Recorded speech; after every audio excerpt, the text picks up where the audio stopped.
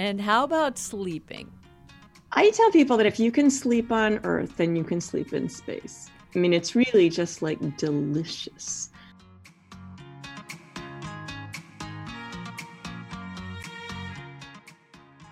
I wanted every picture, whether it was posed or casual or working or whatever, I wanted girls to have a chance to see that they belong up there. Mm-hmm. And I think that that simple gesture of just making sure people know that people like them can be in these kind of pictures can be really important.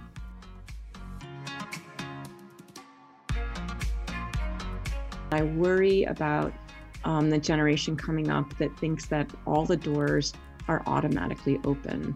When I would say if you're going to make a bet about whether you are seen, so to speak, for your capabilities or not, I would bet for women and minorities that you are not seen for those. Still. And it's still.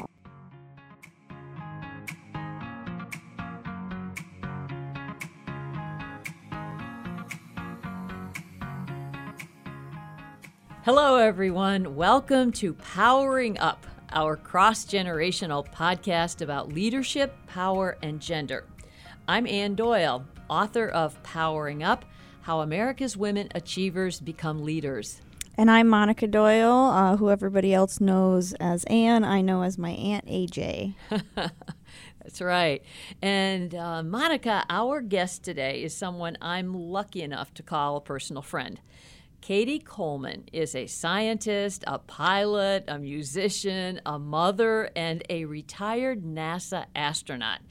And she's a veteran of not just one, Monica, but 2 space shuttle missions, including living for 6 months on the International Space Station. Which is crazy awesome. 159 days for a total of 4,330 hours in space. I'm sure she was very busy up there doing scientific experiments, but I understand that during her her time on the space station, she also played an Earth to space duet with the Jethro Tull flautist Ian Anderson. Yep. According to recorded 3 songs for the Chieftains. I was actually listening to the Chieftains on my way here. That's amazing. So I love the Chieftains. And coached actress Sandra Bullock for her role as a stranded astronaut in the movie Gravity. Yeah, and after her NASA career and 26 years in the U.S. Air Force, Dr. Cady Coleman is now a keynote speaker. She's a consultant on space-related projects, and she's an inspiring advocate for STEM careers. Plus, this year, the 50th anniversary of the moon landing, Cady was one of 4 astronauts featured on U.S. postage stamps. Cady, you are a perfect example of a girl who grew up dreaming very, very big. Welcome. Thank you.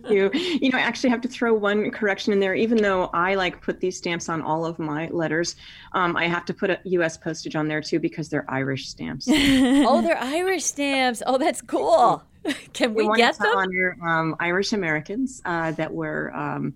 They wanted to honor astronauts who were of Irish American descent, and not because I love seeing my face on a stamp. I was actually quite apprehensive, but then I think it's actually pretty wonderful.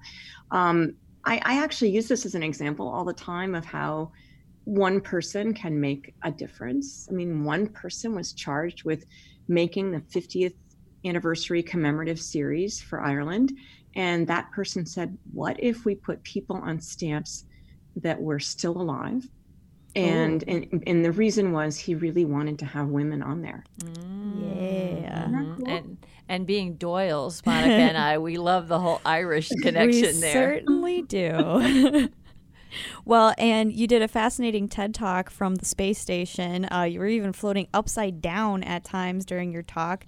Can you give us a little sense of what it's like to live on the International Space Station, maybe even some of your weirdest experiences?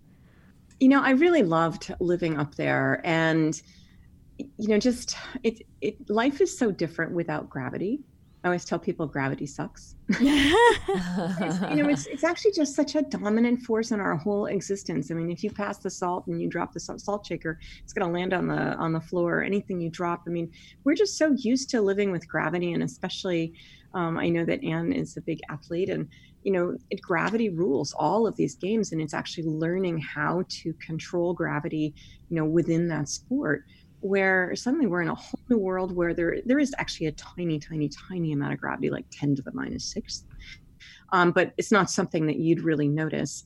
And so we actually really have to learn how to throw differently. I would have to look directly at someone's middle, right at their chest. I mean, if you look at their face, you're going to aim high and expect whatever you throw to, come down again. And up in space, it's just not going to. It's going to shoot right over their head, run into something, bounce off the walls. And so I use that as an example of just how different and fascinating and fun and also just what a great petri dish it is to do experiments that we get to understand what things want to do without gravity. So I really loved living up there and would have stayed another 6 months in a minute. When I think about the space station, I mean, it's basically one big long train of train cars without the seats in it, right? So it's a big long volume, but then some of the train cars are sticking up and some are sticking down, some are sticking sideways. And the times you get really confused when you come out is when you go into one of those ones, it's off on the side or the bottom, and you're doing something and maybe you turn to the side and you do something else. And in other words, you've turned yourself around while you've been out of the main train. And when you poke yourself back up, then you kind of expect to be in the same place you were when you left. And you can be completely turned around, now facing backwards, and you can just go, wait a minute, where am I? That none of this looks right. You mean you can get lost up there? Yeah, it's like a different dimension. We actually spent a lot of time thinking about how do we label things so that everybody can find the emergency exit, so to speak. Whoa. And those are some of the arrows are there. Yeah, and some of the things, just a really fundamental things about how do you sleep? And I don't know if we really want to know about how you go to the bathroom, but sort of normal bodily things we take for granted. How do you do that up there? I would say, as someone who has been on multiple camping trips, I will tell you that it's easier in space than it is anywhere that I have ever had to do that here on Earth. Okay. Really? Okay. Explain. So I mean, basically, and I think people do like to understand about the bathroom. I mean, just because actually everybody cares about whether they're going to be comfortable up there, and whether that's going to be weird. And the first thing I tell people is that, first of all, you have plenty of privacy. And for those of your listeners that are old enough to remember what a phone booth is like, we have a large phone booth that is the bathroom. It's about that. It's really almost the size of 2 phone booths. And basically our bathroom, we take advantage of the sort of no gravity to figure out, well, how do we make things go to the right place? They're not all over. And do not try this at home, but it is, it's about a vacuum, like a vacuum cleaner. But I mean, really, it's not like that. It's not it's not this big, fast, thing. It's really, all it takes is a gentle breeze to make everything go in the right place. And so when you turn on the bathroom, there's a funnel attached to a hose that's for peeing. And you can do that right side up, upside down, anything. And for everything else, basically all the yucky stuff goes into what looks like a toilet, but there's sort of a plastic bag sort of stretched over the top with a rubber band. And there's holes in that bag, which sounds not like the right idea. But it turns out we need those holes so we can have airflow going through. And then all the yucky stuff just goes in there, paper, everything. And when you're done, then you just pull up on that rubber band thing and it goes shoomp, and it makes a really tight top. And we poke that whole bag of yucky stuff down through a couple levers. We never see it again until it's time to change that can. And then we put a lid on it. It only happens when you wake up in the middle of the night and suddenly you realize it is your turn. Oh, no. You have to do that. It's not messy. I mean, it's more just a pain. And we as space station astronauts, we don't really need that stuff on board. But if you were on your way to Mars, which I hope some of your listeners will be, then you would probably be storing that in a storage ship so that you could grow your food in it when you got to Mars. Fertilizer. Oh my gosh. Wow. Yeah. And how about sleeping? I tell people that if you can sleep on Earth, then you can sleep in space. I mean, it's really just delicious. but it's a little like, I like to sleep kind of curled up. And the only way I could figure out how to do that, we have sleeping bags that are kind of like cloth bags, but they have holes for your arms to poke out. And so you look a little bit like a zombie. And you can attach it to the wall so you don't go anywhere. We each have our own little cabin, so you're not going to go very far anyway. Cabin, again, think phone booth. Okay. But then I would like to sleep kind of curled up. So what I would do is tuck my knees up with one hand, zip this thing up with the other. So now my knees are kind of caught and I'm actually like in a little ball. And I didn't really like to sleep like tethered to the wall. And so I would wake up in the morning. I would have no idea whether I'd be just kind of like looking at my computer, maybe at the bottom of the computer desk. Like maybe floating around? Yep. It was very fun. Some people miss having a pillow and they actually strap a pillow to their head. Oh my gosh. Well, and I have one more sort of funny question before we get to like the cool professional stuff, which is every time I've seen women astronauts in space, their hair is just flying up. So I have had various hairstyles in my life, short, long, medium. So what was it like, dealing with your hair in space? Because I've seen I saw the video of you with your hair flying around and also in a ponytail. What's like the best way? What's the worst way? How do you deal with your hair? Well, most importantly, there is just not any like big dealing. There is just not any big deal. So it's similar to hair on Earth. Like here, you don't see me, but I'm always having to tuck my long hair back behind my ears, out of my face. And up there, it just has this little life of its own, depending on kind of how it grows. And so it just when I turn my head, my hair goes too. And so it's really never in my way, which is what I care most about, right? Uh-huh. But then I would actually always tie it up like in a ponytail or braid it when we were going to do operations together, like several of us in the same space, because then my hair will be in other people's way up in space. I think hair is a really interesting subject that's actually worth, a few minutes on the podcast, because back in the days of the space shuttle, so I flew twice on the space shuttle, and there was an unwritten but very, very clear rule, which was that thou shalt not have your hair out wild in the cabin, and you can have like one photograph of it looking so cool, but that will be your personal photograph, might be used maybe by NASA just a tiny bit, right? But in general, you will have your hair tied back. And that makes some physical sense in the shuttle because it's a small space. It's more like in an airline cockpit. I mean, it's not a very big space there. Mm-hmm. But the space station is much bigger. And I flew on a shuttle mission with Eileen Collins, who was the first woman commander. And we were about to do some TV interview together. And I went to go tie my hair up in a knot on the top of my head. And she goes, "Oh, Katie, leave it out, because then people know there's like women up here. My hair's too short to really make a difference like that." And I said, "Eileen, we're not supposed to do that." And she said, "And the commander of this space shuttle would be."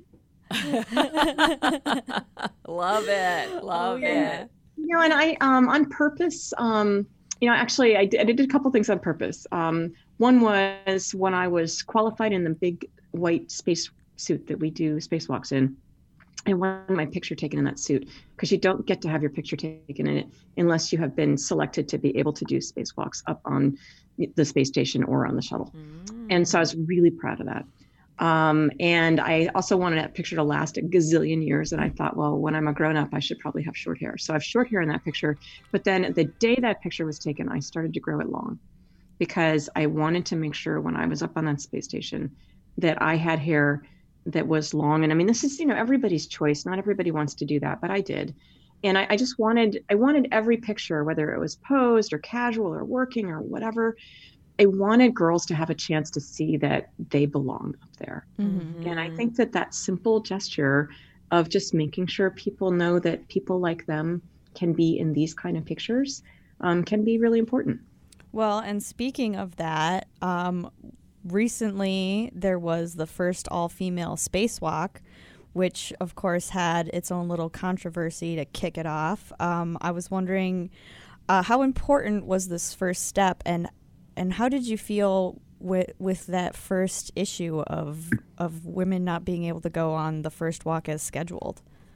That is a hard question, and the reason is reminds me of, you have to be careful every time you're reading things, in the paper, in the social media, that really there's always a longer story that is more interesting than what you already think is pretty interesting. Mm-hmm. And in that case, when there were two women up there and they were both supposed to go out and do a spacewalk, and then they didn't have a suit ready for the second woman because the first one had said, listen, for me to be effective, I need to be in a medium suit, not a large.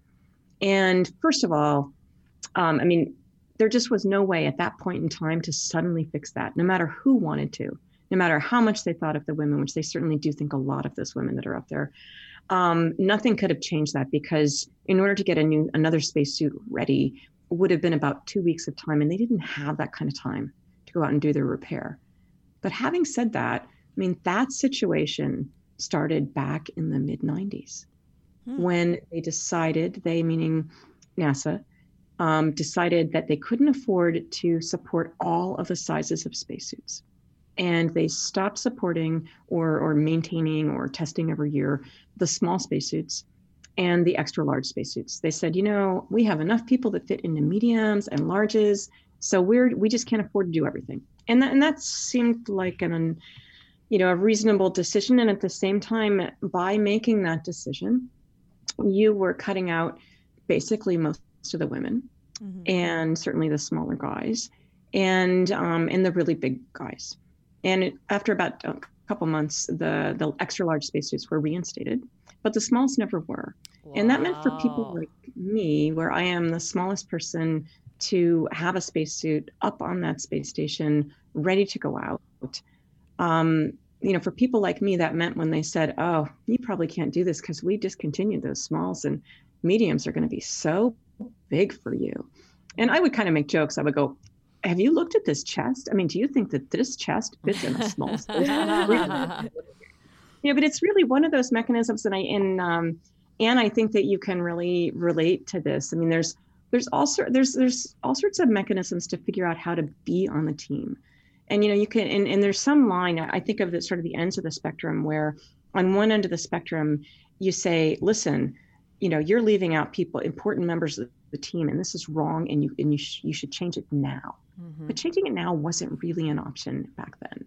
Mm-hmm. And on the other end of the spectrum is going, oh, well, I guess that's too bad. But somewhere in the middle is this time of cheerfully showing up, of basically inviting yourself to meetings that you weren't invited to, pretending that you don't mind, and just because you're there and you do the work and you are seen as a team member that should be there, you change enough people's minds that when they're picking in the future, the women and the small people that come after you have a better chance.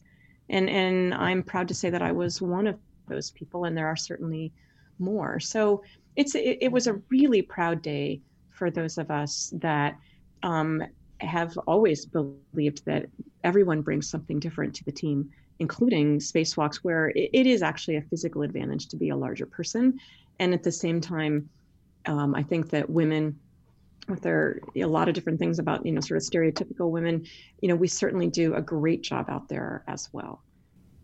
But I actually hear you saying, because you have retired from NASA now, and you had a 26-year career in the Air Force, and during your years as an astronaut training and up there. But I hear you saying that it was uncomfortable, and that there were moments that you and others of the few women who were there needed to sort of push the edges, not just for yourself, but consciously for the other women that you knew would come after you. Yeah, you had to let yourself in.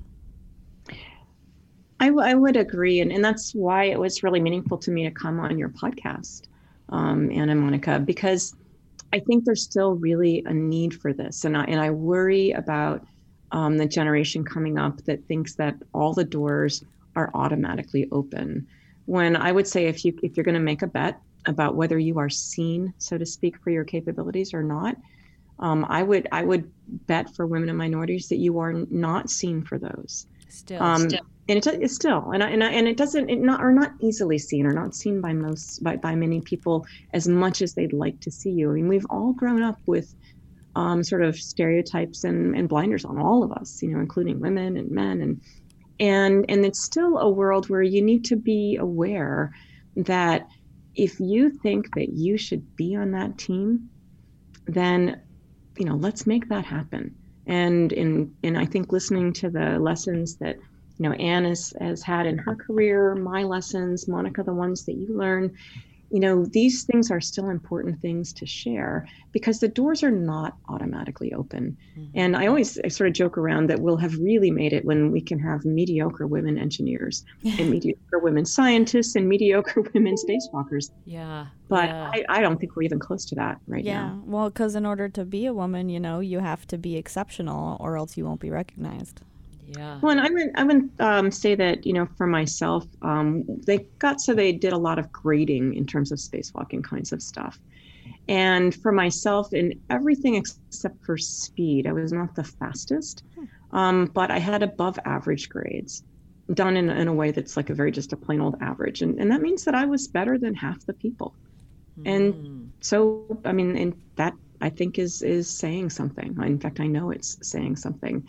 And at the same time, the number of times, even late in my career, where somebody would say, "Do you fit in that spacesuit?" Like, of course I do. What did that mean? Well, that they would actually just, they would just really forget that I was part of that group that had proved their capabilities in that spacesuit. Wow. I'm very interested, and I know our listeners are, in Katie the little girl. We would like to meet her. Tell us a little bit about what you remember about her, or perhaps the people or moments who influenced you as you started to dream big about what you wanted to be when you grew up. I did not dream big about being an astronaut. I remember that, in that my brother wanted to be one, and we sort of joke around that my mom woke up my brother to watch the moon landing, and not me. But we were at our grandparents' house. I say that, but we all in our family know that it's only a half of the truth, and that we were at our grandparents' house. We're sleeping in the hut. Of course, I woke up too. But I think, and my dad was a deep sea explorer. One of the original folks, back with Jacques Cousteau and Sea Lab, when men first lived under the sea, and it was men that did that at first. And I grew up in this, world thinking that going someplace that not many people go and living there was normal. So I think I grew up thinking that exploration was normal, but it wasn't until I was in college that I realized that I could be one of those explorers. And I hope that actually has changed to some extent. And yet I think that every kind of media product that's out there, whether it's a cartoon or a graphic novel or a movie, that makes sure that women and minorities are included as the heroes, as the capable people, I think every one of those paves a path for our explorers of the future. But what was it in college? You said that it wasn't until you were in college. What was there that triggered that? And the Women's Alumni Association brought in Dr. Sally Ride, the first American woman astronaut, after her flight. And I remember being in that auditorium. I remember where I was sitting, and I remember looking across at her and realizing that, there was something that I could relate to. It seemed important that she was well educated, and yet she wanted to have, this adventure in her life, and she wanted to push these boundaries. And it was the very first time in my life that I just thought, wow, maybe I could try to do that. And I don't know. I don't know what it feels like to be a guy. But I do know what it feels like to be me. And it still is very empowering to me to meet other people that have both the same goals, but also the same struggles. And that's another reason why I was really excited about being on your podcast. Well, and as far as the question Anne asked about being a little girl, what types of things would you say to a little girl that met you that was, sort of in awe of you? What type of things would you say to little girls to encourage them to keep pushing their way into meetings that they weren't invited into? Stuff like that. I like to tell them that whatever they are excited about, that's something that defines them. And no matter what it is, it's theirs. And that they should realize that whatever they think about pursuing is important, because they are important people who will make a difference in the future. I was lucky enough to host you in my home a couple of years ago when General Motors brought you to Detroit, and you accepted my invitation, come, and we hosted a gathering at my home. And the coolest thing that you did was we invited the children. And we had you out on my screened porch, and I kept all the adults out of there, and so that you could engage with the children. And I wanted to thank you, obviously, for that, and but also to basically put it in the context of the fact that women still struggle with this culturally imposed guilt about trying to balance this desire we have to lead exciting lives, have great careers, but also be great parents. How have you dealt with that? Because I know your son, I think, was only 10 years old when you were up in the space station. Making that decision was hard, and my husband and I made that decision together. And we just decided that this was who Jamie's mom was. And that if I wasn't being who I was, then I wouldn't be being the best mom for him. But having made that decision, it doesn't mean that it's easy. And even now, having a second career after my NASA career, going off speaking and trying to really promote collaboration with people that look and feel different than you do, and realizing that is really the secret and the answer to problem solving. It means being gone from our home. And I still, always struggle with that balance. And I guess the way that I try to do this is I really try to take joy and some comfort from the things that I feel like I am doing in terms of family, as opposed to always feeling like it's not enough. I mean, I actually always do feel like it's not enough. And yet I really try to tell myself, well, you did that, and you made sure that those things were in place, and you figured out that you needed these things, and that your husband needed these things. And so I just try to do what I can and realize that it's important just to do your best on all the fronts, and it's never, ever, ever going to be enough or easy. Is that too depressing, Anne? No, I mean, I'm laughing because I what a great concept in terms of flipping it. It's almost like flipping gravity, in terms of focusing on all the things you've done right instead of beating yourself up on about all the things you couldn't manage to get in. People would say, well, don't you feel bad leaving your kid back on Earth? And I'm like, of course I do, because I really do. And, and it's not just the time that you actually climb in a rocket and go away. It's all the preparation, before and the debriefing after. And, it's tough to leave your children and stuff like that. But at the same time, think of what you're giving them. His mom is an astronaut. That's amazing, so you're leaving him for some time, but think the inspiration you're giving not just to him but to everybody that's got to be worth it. Well, I hope so. I always feel like the jury is out. I mean, I felt like it was a calling, to be an astronaut, to be part of accomplishing that mission, and at the same time, you want to keep the important things close. On the positive side of things, even leading that life, the training, I was at NASA for a long time, and I actually got to do some very cool things. I got to spend 2.5 months in Antarctica.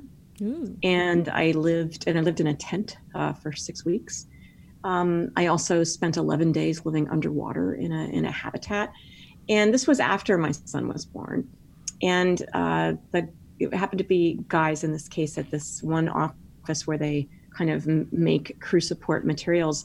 And they said, what can we do for you? And I said, you could film these books while I'm reading them. Like, he's 2, and I'm going to go to Antarctica, And I want his mom to be able to read him stories, which I can't do from there just electronically. It wasn't possible back then. Mm-hmm. And so I read these books aloud, and they basically took films of the pages turning, and they put that all together so that our son could have stories read by his mom. And that same kind of storytelling tradition really just persisted throughout my training, where I would read books. Actually, I got this idea from one of my guy crewmates. When I was up on the space station, we were in the middle of reading a book called Peter and the Starcatchers.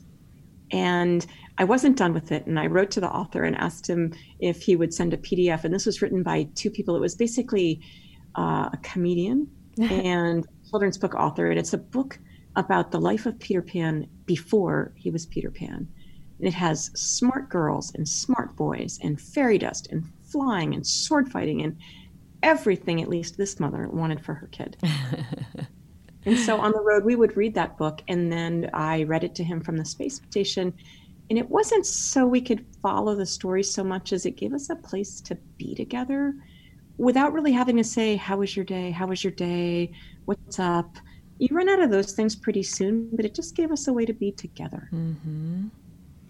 Well, and we are recording this episode during the last week of 2019, and so thinking about inspiration for your kid, for those who look up to you, who were the people that, or some of the moments that were most inspiring to you?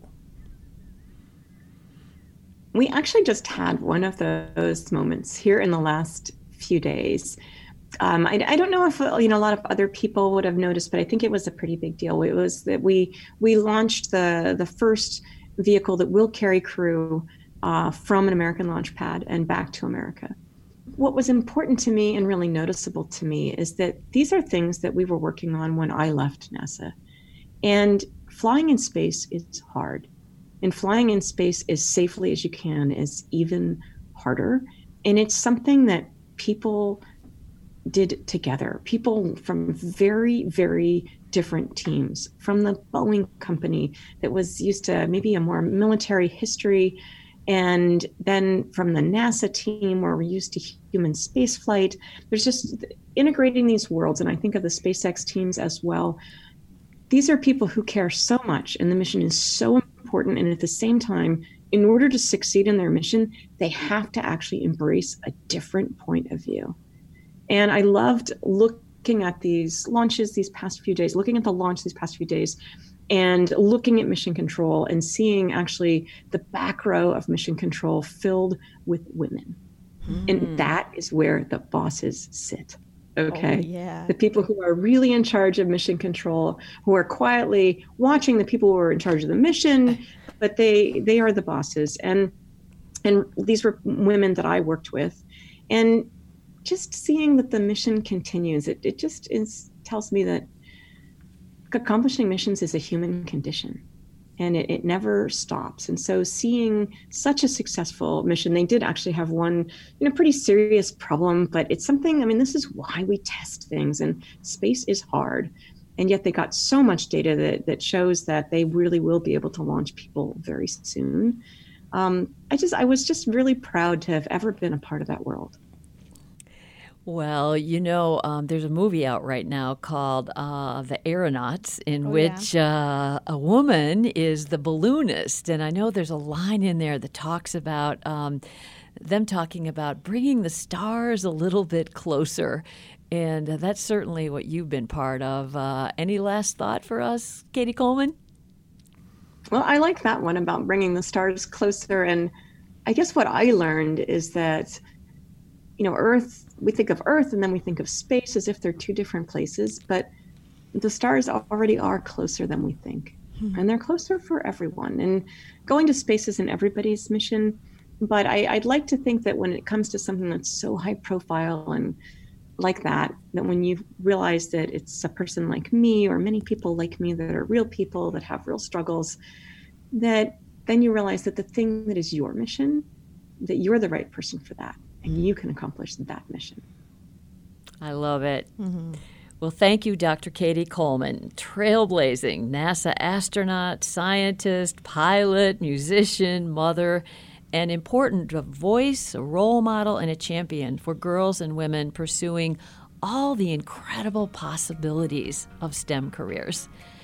I'm Ann Doyle. And I'm Monica Doyle. Let's all go power up.